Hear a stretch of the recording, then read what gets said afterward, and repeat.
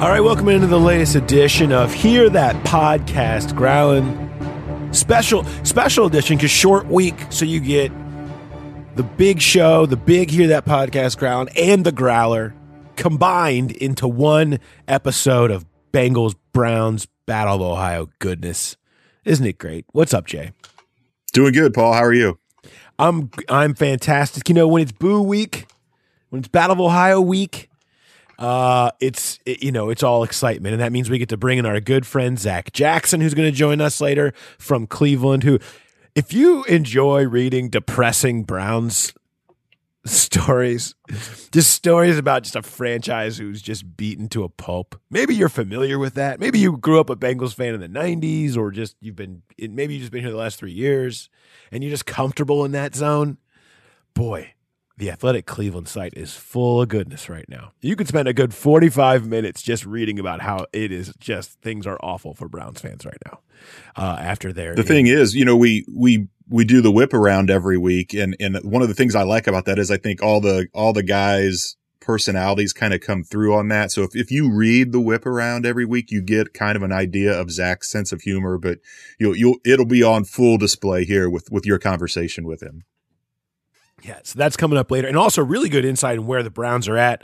While he sees them as definitely bad, he has a sliver of hope for them going forward, which is a bit rare for Zach. So we'll get into that, why that is, and the interesting intersection of the AFC North and Baker Mayfield that keeps ending up with accidents. So all of that to come a little bit later on. We want to get into a little bit of what we learned about the Bengals offense this weekend and what they're going to look like going forward, including how they utilized the LSU concepts that we've been talking so much about in the offense and what it means for Joe Burrow, Zach Taylor, Joe Burrow's pancreas, potentially Bobby Hart's future.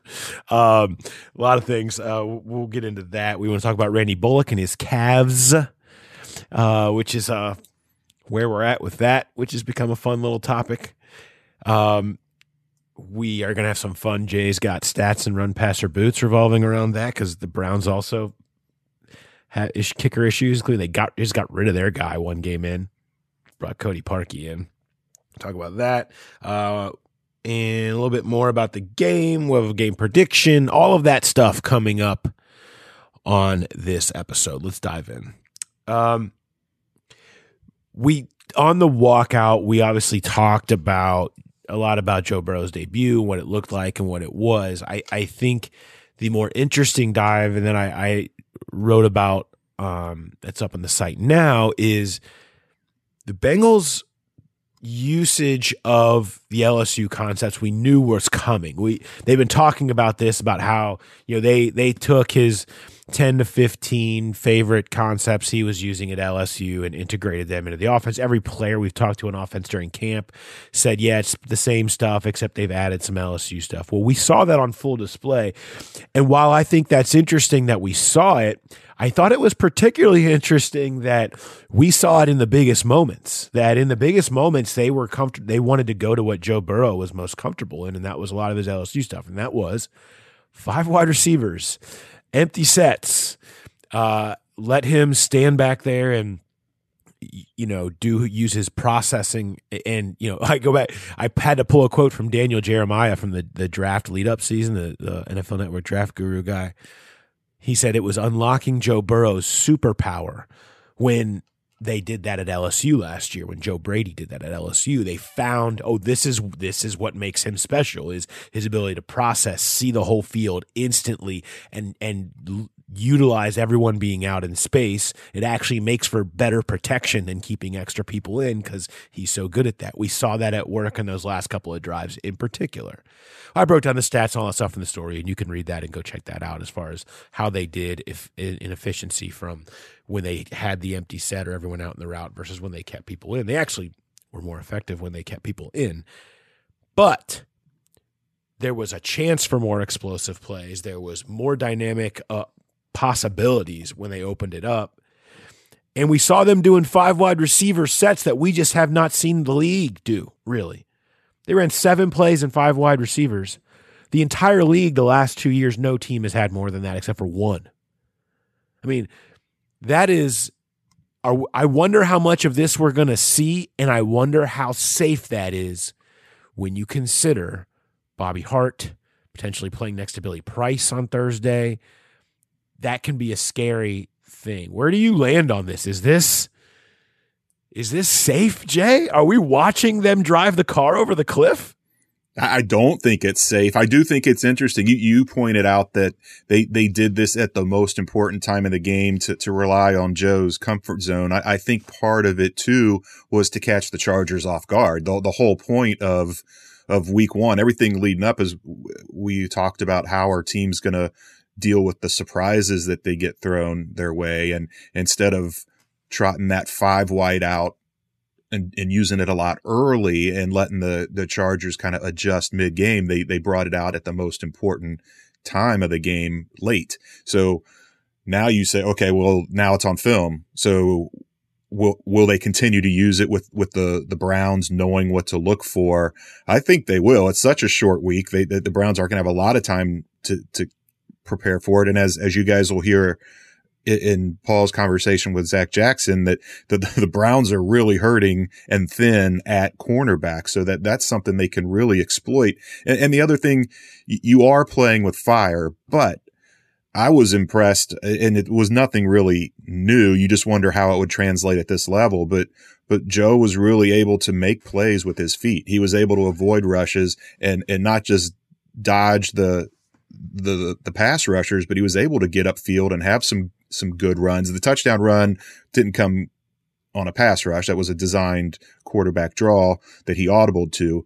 But the concerning thing, and I had this in the final thoughts, is he ran 8 times. He never slid once. He did get out of bounds once, but he was taking hits. And that's always going to be concerning. Now Zach kind of said he knows how to protect himself, but you still, even if you're just like wrapped up and taken to the ground, that's where soft tissue injuries can occur. It's not the old NFL hits film where you're worried about that big shot. It's the twisting and the torque and all that on the body that a quarterback's not used to taking. So I do think it's playing with fire a little bit. I think Joe's built to be able to run. We see quarterbacks running more because they are smarter, but he definitely had some chances to go down a little earlier in that Chargers game, and he elected to get every yard he possibly could.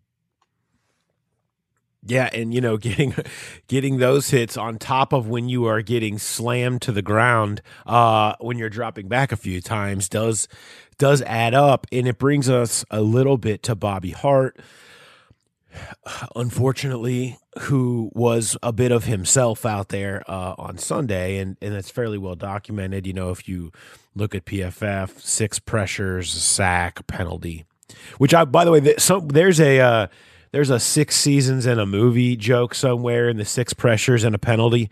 Bobby Hart's stat, I think, it's just, you expect it. It's just kind of like the Bobby Hart experience. But it can't be. I know it was Joey Bosa, and I know that it's Melvin Ingram, and I know the Chargers are who they are. But if this how long are you going to continue with this is my question. One thing we saw from Jim Turner, the offensive line coach, and by extension, Brian Callahan and Zach Taylor, is a willingness to shuffle around the offensive line if they feel like it's not going well. But the other thing we've seen is kind of standing in Bobby Hart's corner consistently for whatever reason, whether it's just because they feel like they don't have any better options or whatever. How many 6 pressures and a penalty are you going to hang through? How many games like that are you going to hang with until you pull the plug on Bobby Hart? I asked Zach Taylor basically that specific question, and he said, "Well, he had some tough moments out there, for the understatement of the century," and then went on to say, but everybody's got to be better. They did do better as a whole as the game went on. Did not address any specific things like that. The bottom line, though, is they had some hope for Fred Johnson before this thing started, and that has not gone away. He did start slow in camp. He never did really get into a position to challenge, but you can't help but look at now. Xavier Su'a-Filo is going to be out for multiple weeks, so you're going to have either Billy Price or depending how he does, Akeem Adeniji or maybe Fred Johnson at guard playing there on that right side, teams are going to exploit it. They're going to go after it. They're going to see what happened, especially if Jonah Williams holds himself up okay, which Jonah Williams was okay in his debut, as much as you can be. And so I wonder what's going to happen there. There's not a whole lot of places to go. Fred Johnson's really the only place for them to go there. How long will it continue to be Bobby Hart, and how long can you go out there in wide open offense with 68 at right tackle? To me, that's the one thing that really holds you back in going full out into the new wrinkles of LSU stuff. Yeah, one of the things I wanted to watch for in Sunday's game, and then there's so many other things going on. It was hard to really kind of track it. It's something I plan to do after we record this to go back and watch, was just how many times they gave Bobby Hart help, where you put the tight end on his side and it reduces what you want to do, putting more wideouts out there. But I think that is the more important thing. Yeah, the position's going to need to be addressed at some point, may not be till the offseason, but you got to go with what you've got right now. And if he's giving up 6 pressures a game, you've got to figure out a way to give him help. We talked about the Fred Johnson option. Myles Garrett didn't play last year. Obviously he got suspended for the helmet swing on Rudolph. So we don't know what that would have looked like last year with Myles Garrett going against Bobby Hart and Fred Johnson on either side. So we can probably imagine. Yes. Well, it would have looked a lot like Sunday, I would think. So that's got to be a concern. Maybe that more than anything will be what determines how much 5 wide we see, because it does feel like they're gonna have to give Bobby Hart some help. I think one of the reasons that Jim Turner is so committed to him, and this bears out, if you look at the Pro Football Focus grades, he graded really well as a run blocker. And he is big, he's athletic for his size, and they like to get the ball outside, and that is where he's effective. And you probably don't get that with an Adeniji or with a Fred Johnson. So maybe that's what's helping keep him in that position.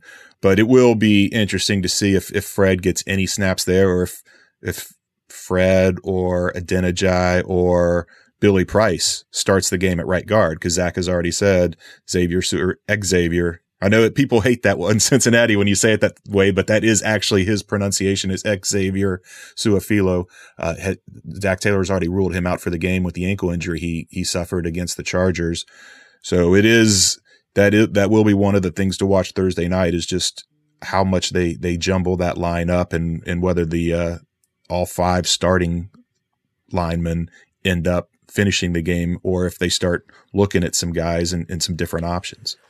Yeah, because that's going to be for the second straight week, strength against weakness. That's going to be where the Browns are strongest, is right up front, and they're going to try to kind of replicate a lot of what the Chargers did in the first half, and we'll see how well the Bengals can step forward in that respect.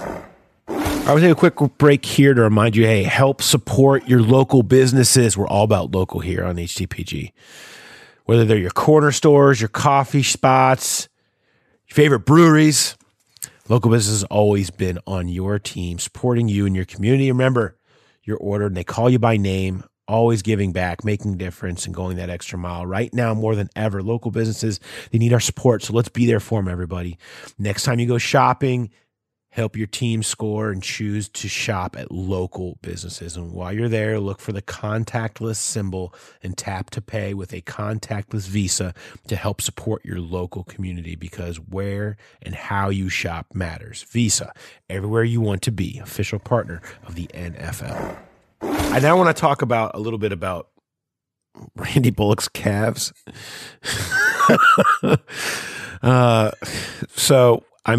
We saw the way that Sunday ended. Before I dive in, Jay, you had stats. You looked up in your final thoughts the number of times, I believe it was over the last decade, that someone had had a kick to win or tie the game in the last couple of minutes. What was the stats on that? Yeah, going into Sunday, kickers had been 22 of 24 since 2011. So basically the last 10 years, when they attempt a field goal inside of 40 yards in the final minute with their team trailing by 1 to 3 points. So this is, game on the line situations, and inside of 40 you would see as a chip shot. And, there were only 2 misses in those situations. So it just kind of defied logic that Bullock would miss that kick. The Cavs thing is interesting because he said in his post-game Zoom with us that it was the left, and there's pictures of him grabbing the right. But there's also, if you watch the video, he grabs both. And that's weird in and of itself, because I think anybody that's ever had cramps rarely do both seize up. It's usually one leg or the other. So that's odd that both would have done that, but that's how they listed him. I don't know if that was in reaction to all the photos of him grabbing the right when he said left, or if he truly felt cramps in both calves, but you can see him kind of limping on both legs, both walking off the field. And then there was a shot of him walking along the sideline to the locker room as well. You want to believe him because he missed it so bad. It wasn't like he just kind of hit it right on the outside of the upright. I mean, for a 31-yard field goal, it wasn't even close. So that leads you to believe that something did happen. There was some sort of, as he said, grabbing in his calf, but just, an odds defying miss. That just doesn't happen in this league, but he's not alone. One of the other things I looked at was, and if anybody watched the Monday night game and saw future Hall of Famer Stephen Gostkowski struggle like crazy, the kickers missed all over the league. There were 19 missed field goals this week. And I went back and looked through 2000. That's the most that there's been in that time. And kickers overall made 71% of their field goals in week 1. When I said most of it, these are week 1 numbers. And it's something we talked about for every position. With no preseason game, there's going to be a lot of guys doing things for the first time, and kickers certainly fall in that realm, because you're not going against a live rush when you're kicking in practice. And really there's zero pressure whatsoever unless you've got, like we saw here a couple of years ago where Jake Elliott and Randy Bullock were battling for a job, and those were a little more high pressure kicks in practice, but he didn't have that this year. It was Tristan Vizcaino was just a camp leg. He was never going to compete for the kicking job. So it was something we saw across the league. 71% of field goals made in week 1, by far the lowest of the last 20 years. Yeah, Bullock had a great day up until that point. I mean, he hits the 50, which is, one of the criticisms of him. The other criticism being missing kicks under pressure, which he had done a good job of putting to bed a little bit in the recent year or two, I would say, outside of the opener last year towards the end. But, I think he'd had a lot of success in those spots. So, you're right. I mean, the bottom line is this, and let's just forget. No one wants to go through that on Sunday again. The bottom line is, what does it mean for Thursday? What does it mean for going forward? How much confidence can you have in Randy to go out there and hit a big kick again, or hit any kick, when he's got something with this like random calf seizing thing? I would be pretty nervous going into pregame warmups to hear if Randy Bullock is or is not going to be okay. You have the advantage. Here's something we talked about, way back in the beginning of camp when we were discussing the COVID rules. I thought every practice squad would have a kicker and a long snapper on it, and potentially a kicker who can also punt, who's already in, who could be on your PS, who you can call up until like right to the last minute, basically.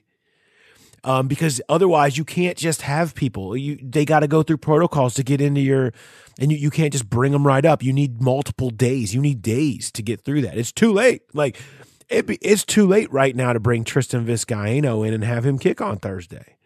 So I really thought that you would see sort of like the quarantine quarterback, the quarantine kicker, maybe the quarantine long snapper. And they didn't do that. They didn't keep Vizcaino around. I was kind of surprised by that. And now here you are, like They're just sort of they're in the Randy Bullock boat. And I wonder if it comes down to it on Sunday, how comfortable are you trotting out Guy with CZ calves? I mean, I don't know. I'm a little nervous on that one. Not going to lie. I mean, the thing, you see that in week one every year, regardless of whether there was a preseason or not. Well, there's always a preseason. This was the first year without it, but guys cramp in week one. It's hot and they're not used to it. And we saw DJ Reader go off with cramps, but for a kicker, you don't see it. And Randy said he paid extra care to making sure he was hydrated and in conditioning and all that because there was no preseason. So I guess the one thing I was just looking, the temperature Thursday night in Cleveland is going to be around 60 degrees. So you don't have to worry about cramping. You would not think. But what about mental cramps? Because that's something people have brought up as kind of that clutch gene with Randy. And that was another thing I looked at. And this kind of defies logic. So in quarters 1 through 3, in field goals from inside of 45 yards in his career, Randy Bullock has made 95%. In the fourth quarter, 84%. That's a huge drop for what is pretty much a routine field goal. And you look at the flip side, that the longer, the harder field goals to make, he's way better in the fourth quarter than he is. From 45 to 49, he's made 90% of his field goals in the fourth quarter, only 71% in quarters 1 through 3. And from 50 plus, 27% in quarters 1 through 3, 67% in the fourth quarter. So it's just, those are really weird splits where maybe the longer ones where you just go out and have to blast it with the big leg and you don't think about it as much, he's much better. Whereas the shorter ones where maybe you can get in your own head, he's far worse. 10% worse is a huge drop for field goals inside of 45 yards. Look, I've played a lot of bad golf in my life. The 4-foot putt with everything on the line is the hardest shot in golf. I don't care what anybody says. And I think that's what you're talking about. It's that, you should make this. Like, you are getting destroyed if you miss this. No one's going to hate on you if you can't hit from 52. They'll be disappointed. But hey, it's 52. Should have gotten closer. Just bang it. Whatever. It's 31. You get CZ calves. Like, you sometimes you just freeze up. And that is the concern, and that's why I think that's what those splits say. And we have seen Randy make kicks in big moments before, but it is interesting to look at the percentage when you get into shorter kicks. Who knows? There's lots of stuff that goes with that. All I know is, here's the question for you: how many kicks will we see happen versus how many going for it on fourth downs will we see happen between the Bengals and Browns, where both teams kicker wary right now, with the Browns just getting rid of their dude, Austin Seibert, deuces, see ya, one game, that's enough, and then bringing in Cody Parkey. So they're bringing in a guy that is off the street, and the Bengals are bringing a guy who's off the training table, and potentially off the therapist couch. So how many times are we going to see going for it versus kicking a field goal on Sunday? Do you have any, or Thursday? You have any guesses on that? I'm going to say more field goals because I think this is going to be a low scoring, tight game. And that kind of lends itself to more of a conservative approach, the playing the field position approach. I don't know. The Zach showed last year that he is very aggressive on fourth downs. I think they went for it. They were among the league leaders in going for it on fourth down.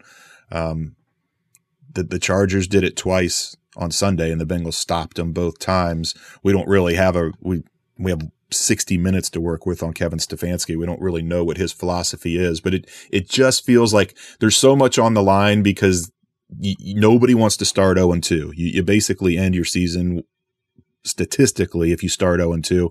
It's another division game for the Ravens or for the Browns. It's the first division game for the Bengals. I just think there's going to be the whole shorter week thing. It's just going to be a much more conservative approach by both teams. Not that they're playing not to lose instead of to win, but I just think new age analytics might be out the window in this game. And if teams have a shot to get 3 points as opposed to going for it on 4th and 2, 4th and 3, I think we're going to see that. I think we're going to see more kicks than 4th down attempts.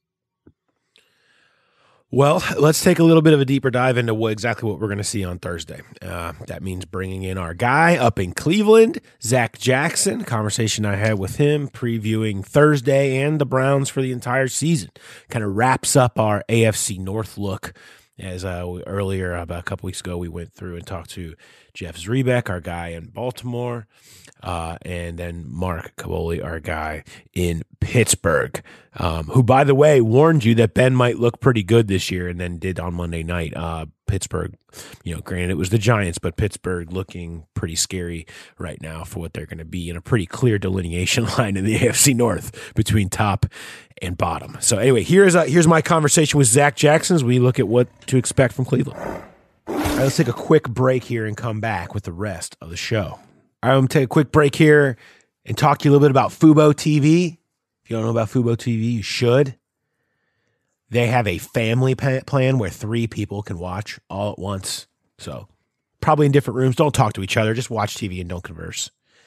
But look, they also have a standard base plan. There's 2 screens at once. 15% off for your first month. You get 30 hours of DVR. That's lots of time to binge. Watch nothing but old Bengals games.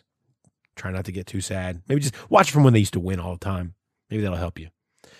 Look, it's tough times for a lot of folks right now, but if you want to save money, $50 more than affordable than other cable providers. You're saving a bunch of money. Plus, they have NBC Sports, which is included on the national feed. So with the NFL season around the corner, Fubo TV will not disappoint. Stay updated on your favorite teams as well as local broadcast news. So go to FuboTV.com/athletic today and get 15% off your first month. You won't regret it. It's FuboTV.com/athletic. Start your first month today.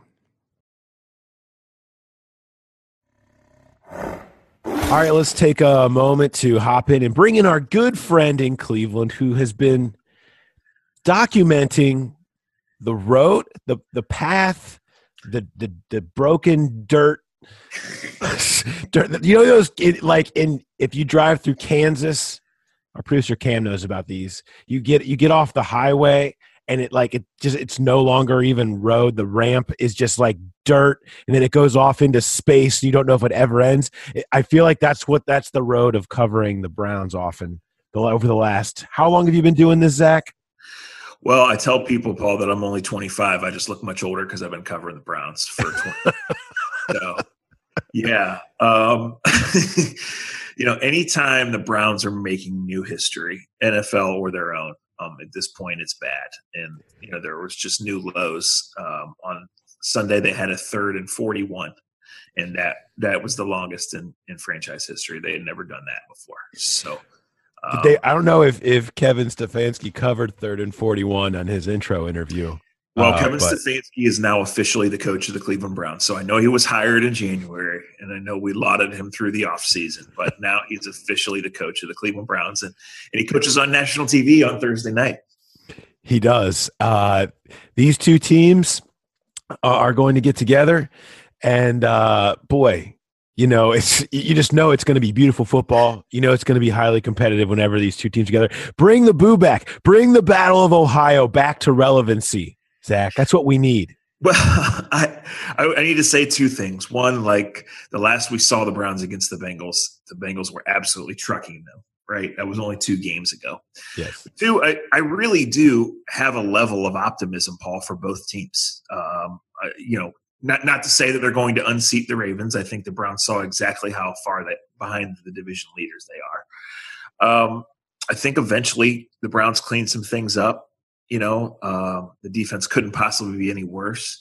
Like, there are some pieces. And I look at the Bengals. I see a really strong making of a passing game. I've always been a fan of Joe Mixon's talent. And their defense, based on the last couple of years, couldn't possibly be any worse, right? So, no. So, it's an important game because somebody's going to get a win. And it's going to be an ugly game because they both had to play week one and turn around with no practice and go do this. I think 20 points wins the game. I'm expecting a little bit of the unexpected and a lot of the ugly.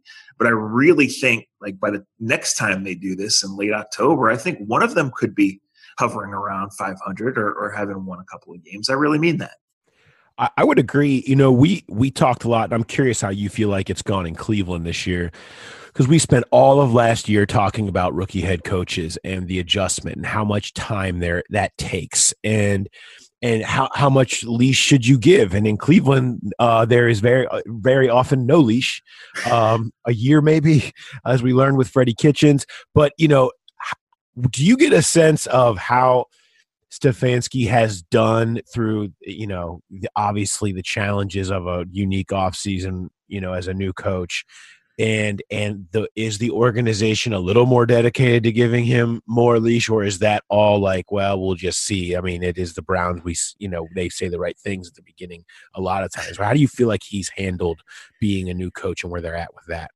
Well, I feel like that's an interesting question, an important question, and one you kind of answered yourself there. Yeah.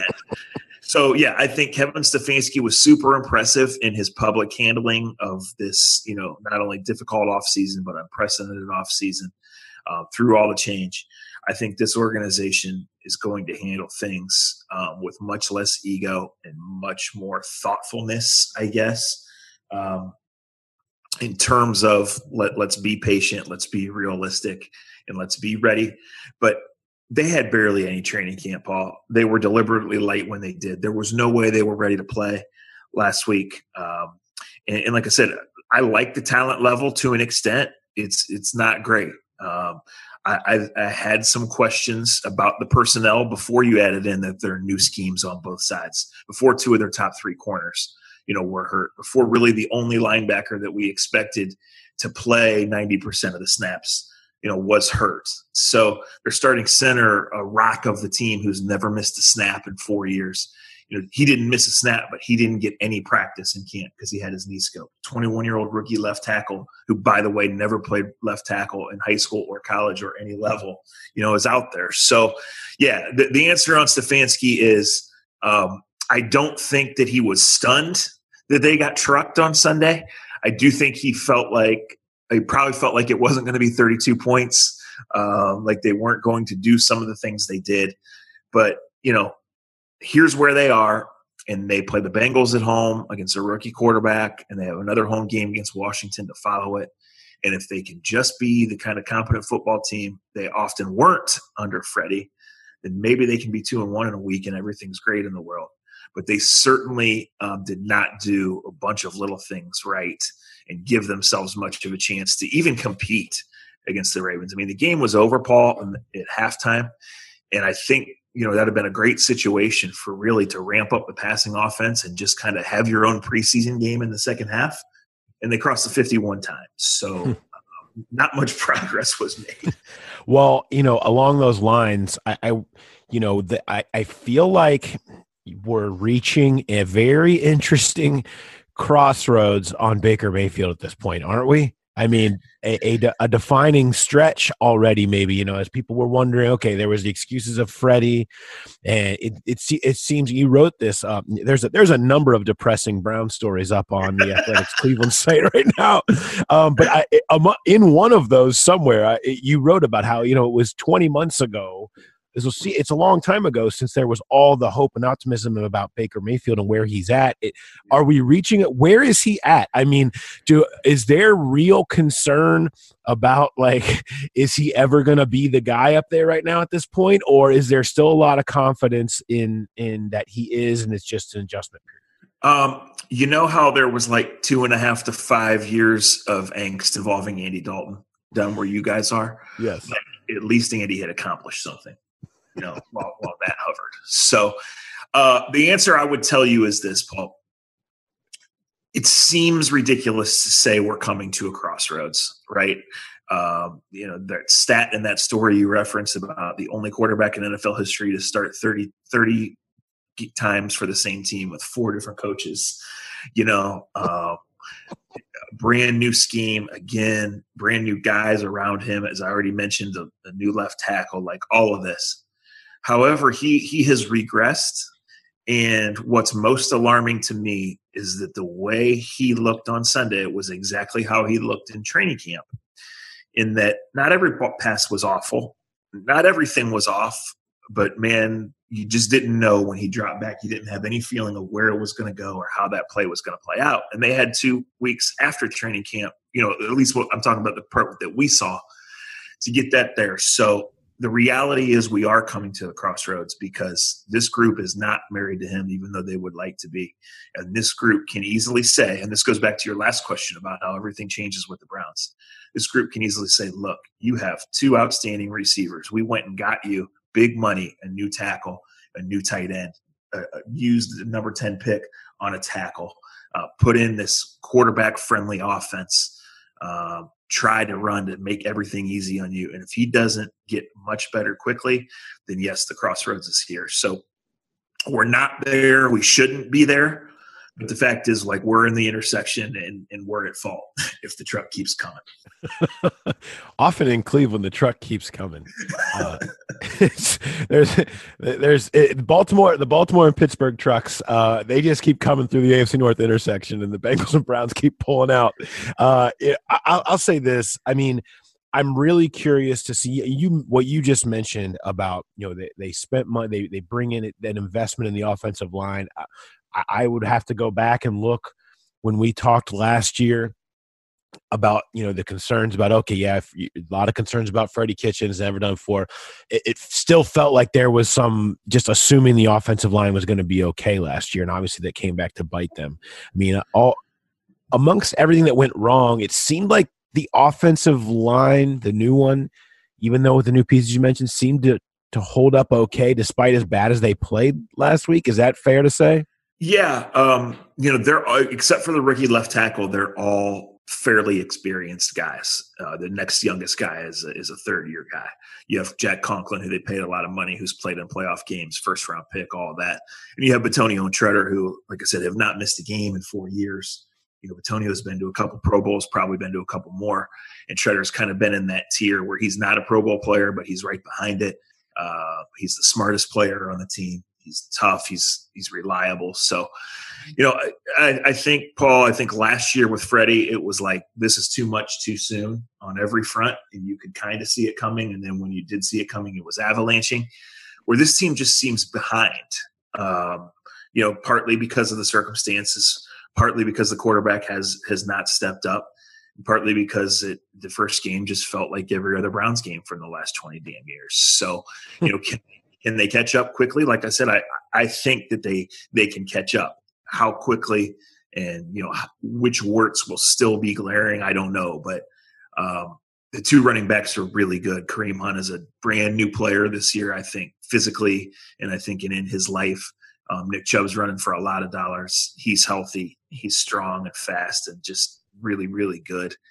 As poorly as it went on the first play of the season, they ran right at the Ravens where everybody in the stadium knew it was coming, and Nick Chubb got 11 yards. So I just think, assuming they can stick with that and use that, they can shorten games, they can open things up. And I think that's really the best way to get that offensive line going, is just to run and then only pass when you need to. I want to how much of Sunday was the Browns defense and how much of Sunday was Lamar Jackson? Well, that's great. That's a great question. There were a couple times where the passes were so good, like I was just in awe. Just you watched it there, and the ball was right where it needed to be. He's awesome. I don't think he even got to full tilt on Sunday because I don't think he needed to.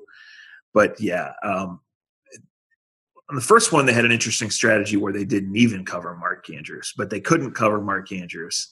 And then, Hollywood Brown is healthy. He's faster. He's more confident in his second year. And that led to a point where the Willie Sneads of the world and the Miles Boykins of the world were, 2 steps ahead of their guys. So the Browns don't really have a slot corner. The guy they played at slot corner is Tavierre Thomas, who's a special teams player who played 3 defensive snaps all year last year. That's injury, that's circumstance, that's a couple different things. So, Tyler Boyd may come to Cleveland on Thursday and end up in Canton based on Yeah, not a good team to go up against the Bay. I wrote earlier this year about Joe Burrow's love and reliance on Justin Jefferson at LSU was a product of loving throwing to the slot receiver, and Tyler Boyd is almost like a replica of that here, and they've brought so many slivers of the LSU offense with them. We didn't see, as we still saw AJ Green as clearly target 1A, and I would expect that to continue to be the case. But then as the game went on and the situations got, I'd say, more pressing, we saw more of Tyler Boyd involved. It took it until the third quarter, but you could kind of see that they had as good a chemistry as any combination in camp, and so that could be something certainly to watch on Sunday. That everybody's going to be watching that tape and looking at that position for sure. So you think the Browns over the course of the season, though, might be okay? I'm curious just because, you do see that where teams struggle out of the gate, particularly with new coaches, and then get it together. Why are you I don't know if I'll call it optimism. Yeah, I'm going to stop optimism, but there's some. Yeah, at least some. Why is there some? Why do you see some hope? Well, I think the defensive line is good enough to dominate games and to do things to like a rookie quarterback that can change games, especially in a situation here, Paul, where, like I said, I think 20 points wins it. And if they do get a lead, the running game gets better. And I just think, the full offense has not been unleashed. They paid Austin Hooper a lot of money. He's a huge upgrade. He has an obvious chemistry with Baker. Well, he got 2 targets for 15 yards, like non-factor. As I mentioned, like they haven't really gotten to the point where both running backs can play together for more than a couple snaps at a time, just because I'm not going to say the whole offense isn't installed, but they haven't developed anything, to play downhill, to make people respect things when Kareem Hunt is in the game at the same time, right? Chubb only got 10 carries. That's not going to happen. Is that irresponsible? Is that bad coaching? Sure, but the game got away so quickly. I'm not going to roast Stefanski on that. Chubb actually fumbled in the third quarter. He didn't come back in the game. I don't think it was disciplinary. I think it was the reality of it was time to go back to the airport and go home, right? So, like I said, Larry Ogunjobi's in a contract year. He looks great. Sheldon Richardson, for all intents and purposes, is playing for his contract. He's looked great in camp. Miles, everybody knows his story. He had a quiet game, but he's not going to have a quiet game against Bobby Hart. So that's correct. Like I said, Denzel Ward, he's playing for a lot of money. He's a really good corner. It's just about staying healthy for him and getting him in a system where he gets comfortable. I mean, this is his third coordinator too. This is what the Browns do. So, like I said, Paul, like they were never winning the Super Bowl, and they're probably not getting to the playoffs. But this, to me, is much more an interesting / dangerous 5-7 win team than it is a total crap show that's going to be 3-13 and picking number 1. Now, the quarterback play could change that thought by the time we do this again, but I think the Browns are going to be bad. I don't think they're going to be awful, even though they were awful in week 1. I will say we got to be careful what we say after week 1. Last year, I have an unfortunate on the record after the Bengals went and were super competitive and should have won in Seattle. I said, awful is off the table. I don't want that. I'm okay I've come to terms with it a year later that this is something that I said, but at the time I meant it. And at the time I was very, very wrong. So as we often are around here, Zach, I appreciate it. I look forward to, I hope the stories aren't always so sad up on the Athletic Cleveland site. Hopefully you get a chance to write a few uplifting tales as the year goes along. Yeah, there'll be some positive Zooms somewhere along the way. I mean, maybe. All right, Zach, I appreciate it, man, and enjoy the game on Thursday, and we'll catch up with you later this year. Thank you. All right, always great to hear from Mr. Jackson, who has had the wonderful experience. I enjoy how jaded he is from covering the Browns for this long. Like, I really do. I mean, You have no other choice. I did see the quote from him. I believe it was on Twitter that he uses over and over again. And this is the life we've chosen. And it's what you are, you just got to roll with the punches and know what you see.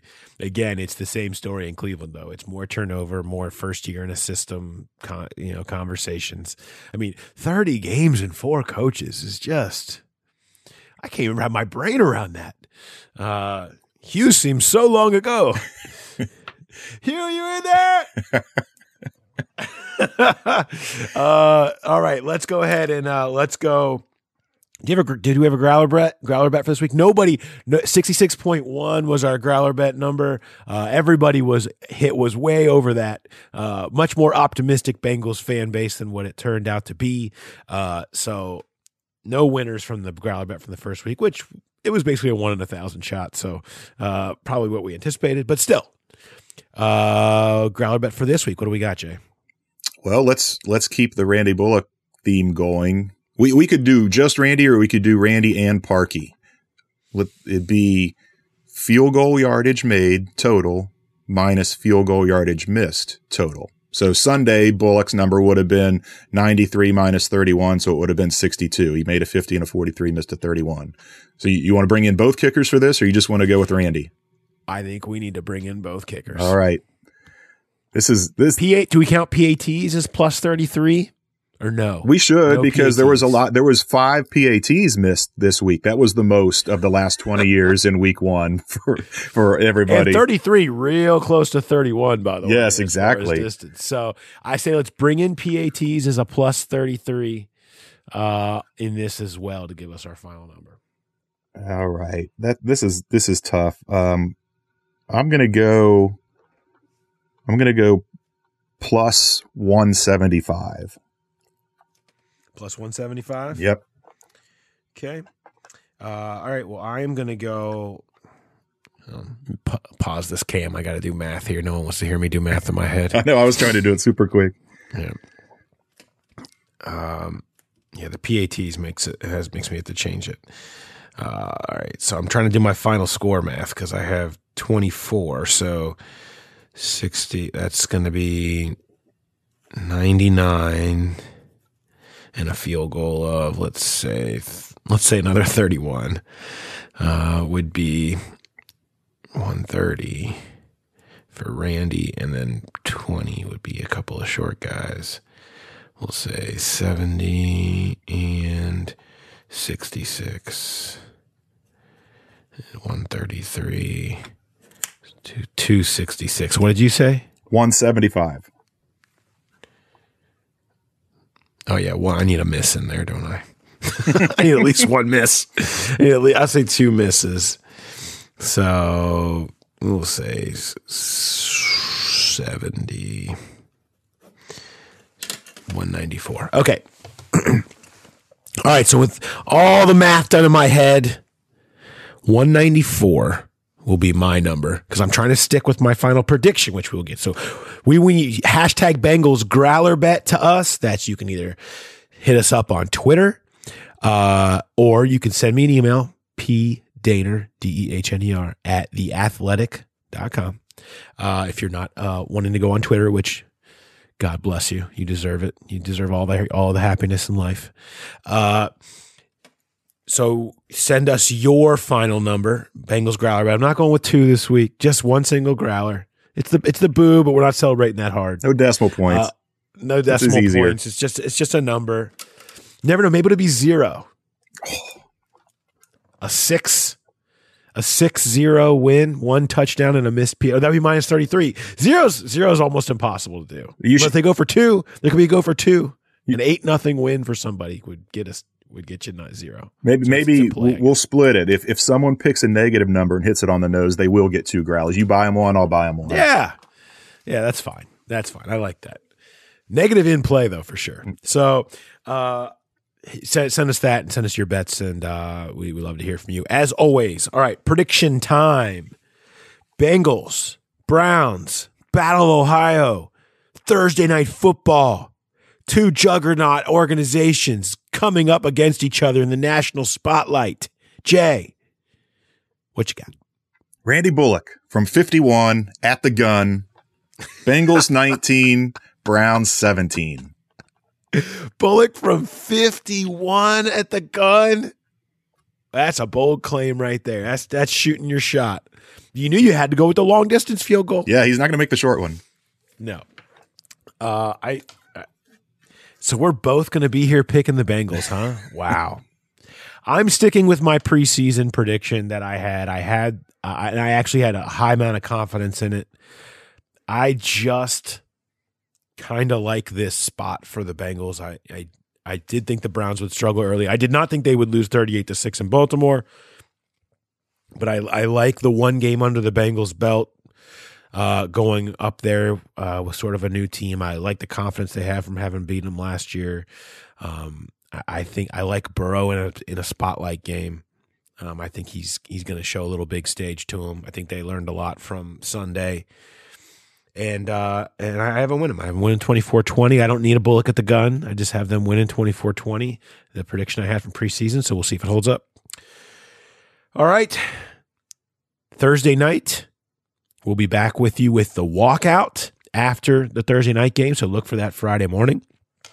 And with all the reaction we have from that, and then all of our coverage from that game on Thursday. Hope you check it out. Hope you subscribe to The Athletic, all the stuff, Jay's final thoughts, my story on the LSU implementation in the 4A into 5 wides up on the site right now. Also, $1 right now, the best subscription offer we've ever run, $1 a month. So hop on board. This is the time to do it. Highly recommend you. I also tracked every movement of Joe Burrow on Sunday and kind of took a deep dive into exactly what he did and some of the communication that he had. And it's kind of interesting who he is as a sort of a not talking to anybody guy on the sidelines right now. But that whole story also up on the site. You can get all of that, access to everything, including all the rest of our teams, sports, on other continents. Premier League's underway now. Our Everton Riders are incredible, and Everton's going to win it all. They're going to win the league. They won their first match. They got all kinds of guys. It's fantastic. I had to get that out. I have no idea what you're talking about. It's fine, Jay.